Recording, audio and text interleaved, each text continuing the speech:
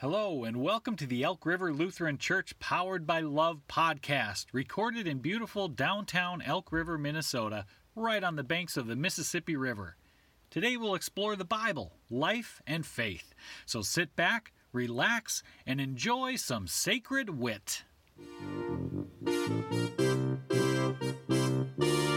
To be powered by love is a spiritual thing, more than a feeling. To be powered by love. Don't take money, don't take fame, don't take no credit card to ride this train. It's strong and sudden, it's cruel sometimes, but it might just save your life. To be powered by love. The scripture reading for today is from Philippians chapter 2, verses 1 through 11.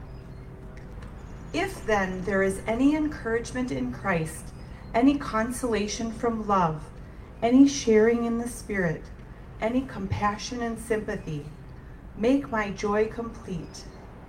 Be of the same mind, having the same love, being in full accord and of one mind. Do nothing from selfish ambition or conceit, but in humility regard others as better than yourselves. Let each of you look not to your own interests, but to the interests of others.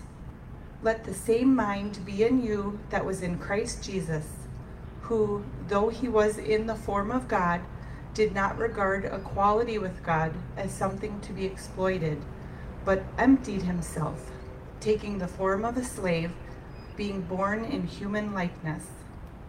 And being found in human form, he humbled himself and became obedient to the point of death, even death on a cross. Therefore also highly exalted him and gave him the name that is above every name, so that at the name of Jesus every knee should bend, in heaven and on earth and under the earth, and every tongue should confess that Jesus Christ is Lord, to the glory of God the Father. Here ends the reading. Well, grace and peace and welcome this morning. It's Rally Sunday. Kind of an exciting day in the life of the church, isn't it? Well, this morning feels a little bit different, doesn't it?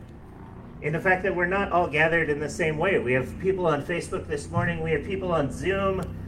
There's a bunch of you gathered in your lawn chairs and a few of you hiding in your cars. And I think that's amazing because the church is changing, right? We're in a world right now where the church doesn't feel like the church. And in fact, this morning is a typical morning in the life of the church that the Evangelical Lutheran Church in America celebrates. You see, today is God's Work Our Hands Sunday, a Sunday where we gather in a building, we do worship together, and then we leave the building to go serve our neighbors, our friends, the strangers we meet. Today's a day of purpose. And yet, I'll be honest, it feels a little bit discouraging. We're not gathered in a building first and foremost, and that's kind of weird to me.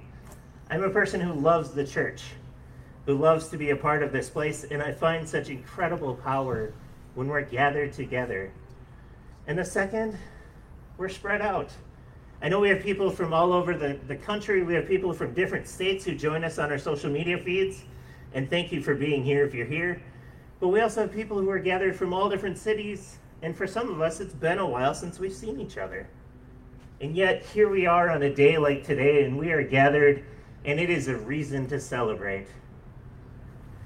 It's also challenging because I'll tell you, as a seminary student, I've got 5 years of classes, and not once have they talked about how to do ministry when you're physically distancing. I think I'm about ready to ask for a refund, right? So this is a challenging place to do church. And yet, there's something about this place that leads us to great and amazing things. Paul's words this morning are a word of hope in the midst of challenge. And I love that Paul's letter to the Philippians is a word of encouragement. For those of you that know your letters and your epistles, the letter to the Philippians is the only one that doesn't address a problem. There's not some major issue going on in the life of that church, but instead they're people who are looking for encouragement And that's what Paul does. So Paul offers a bunch of if-then statements to these people. And I think it's important for not only them, but it's also important for us, right? I think sometimes we need to hear that word of encouragement too.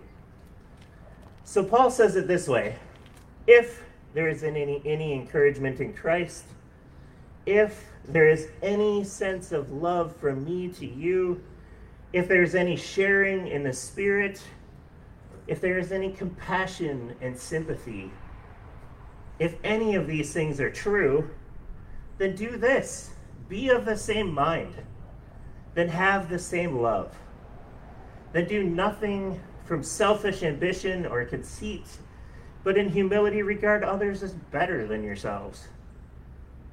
Then look not to your own interest, but to the interest of others.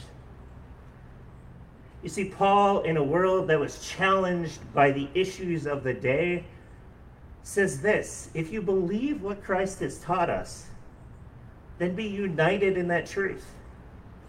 Be humble and serve others, knowing full well the example to lean into on days like this when the church feels challenged and different is the one that Christ enters into our story.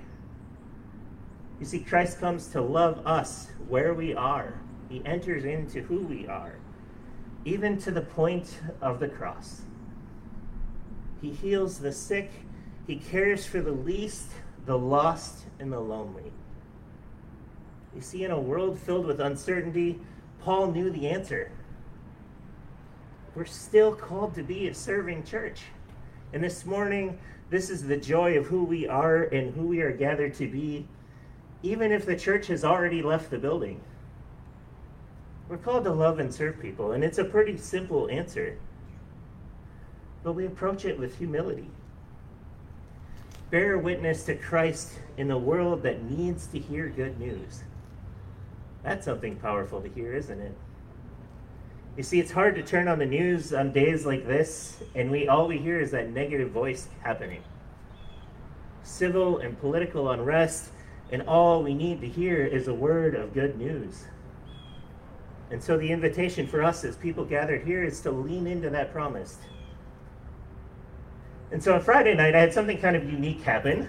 I had a trip to urgent care. I had a little bit of a sinus infection, and I just wanted to make sure, like, this is nothing else, right? In the days we're living in, it's better to be safe than sorry. And so I arrived at urgent care at 6:30, thought, okay, I can do this. And the lady behind the counter says, well, we close at 8, and you're going to be the last person today. And I went, oh, man. So an hour and a half I'd be waiting. I knew that. And about 10 minutes after I got my number and I sat down, an elderly woman had taken a fall, had come into the building. And they said, well, we can't really do anything at this point.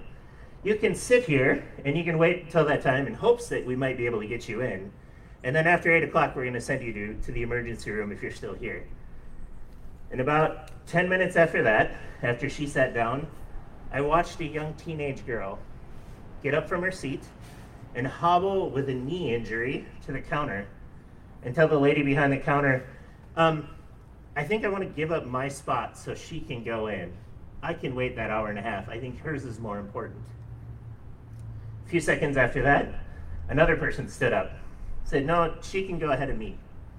And so a little bit later, a few more, and then eventually I got up and said, yeah, I think that's a great thing. I think she is more important to be there than me. And I watched as humanity went, someone is more important. And it started with the voice of a teenage girl. And I thought, man, there is power when people step beyond themselves. You see, that teenager taught me a lesson about what it means to be humble, what it means to put the interests of others before. And I'll tell you, even this morning, as I was thinking about this sermon and thinking about this message, her kindness still has me smiling. Now, I want you to think for just a brief moment what would happen if 100 people showed one act of kindness in Elk River. What would happen if 100 people took the opportunity to step beyond themselves and step into someone else's story? Do you think the impact of that would be small or significant? See, wherever we are, whether we're gathered online, whether we're gathered in person, we are still called to be a church that serves.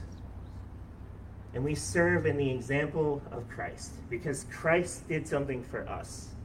And all we can do in this world is respond in kind.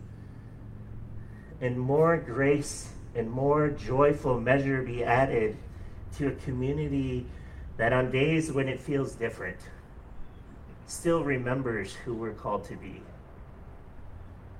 Grace and peace to you all in the name of Christ who calls us to serve. Amen. Well, thanks for joining us. You can find more information about Elk River Lutheran Church at our website, elkriverlutheran.org. And if you'd like to give to support this podcast and the other ministries of the church, just click that Give button at the top of the homepage. Thanks again, and have a great week.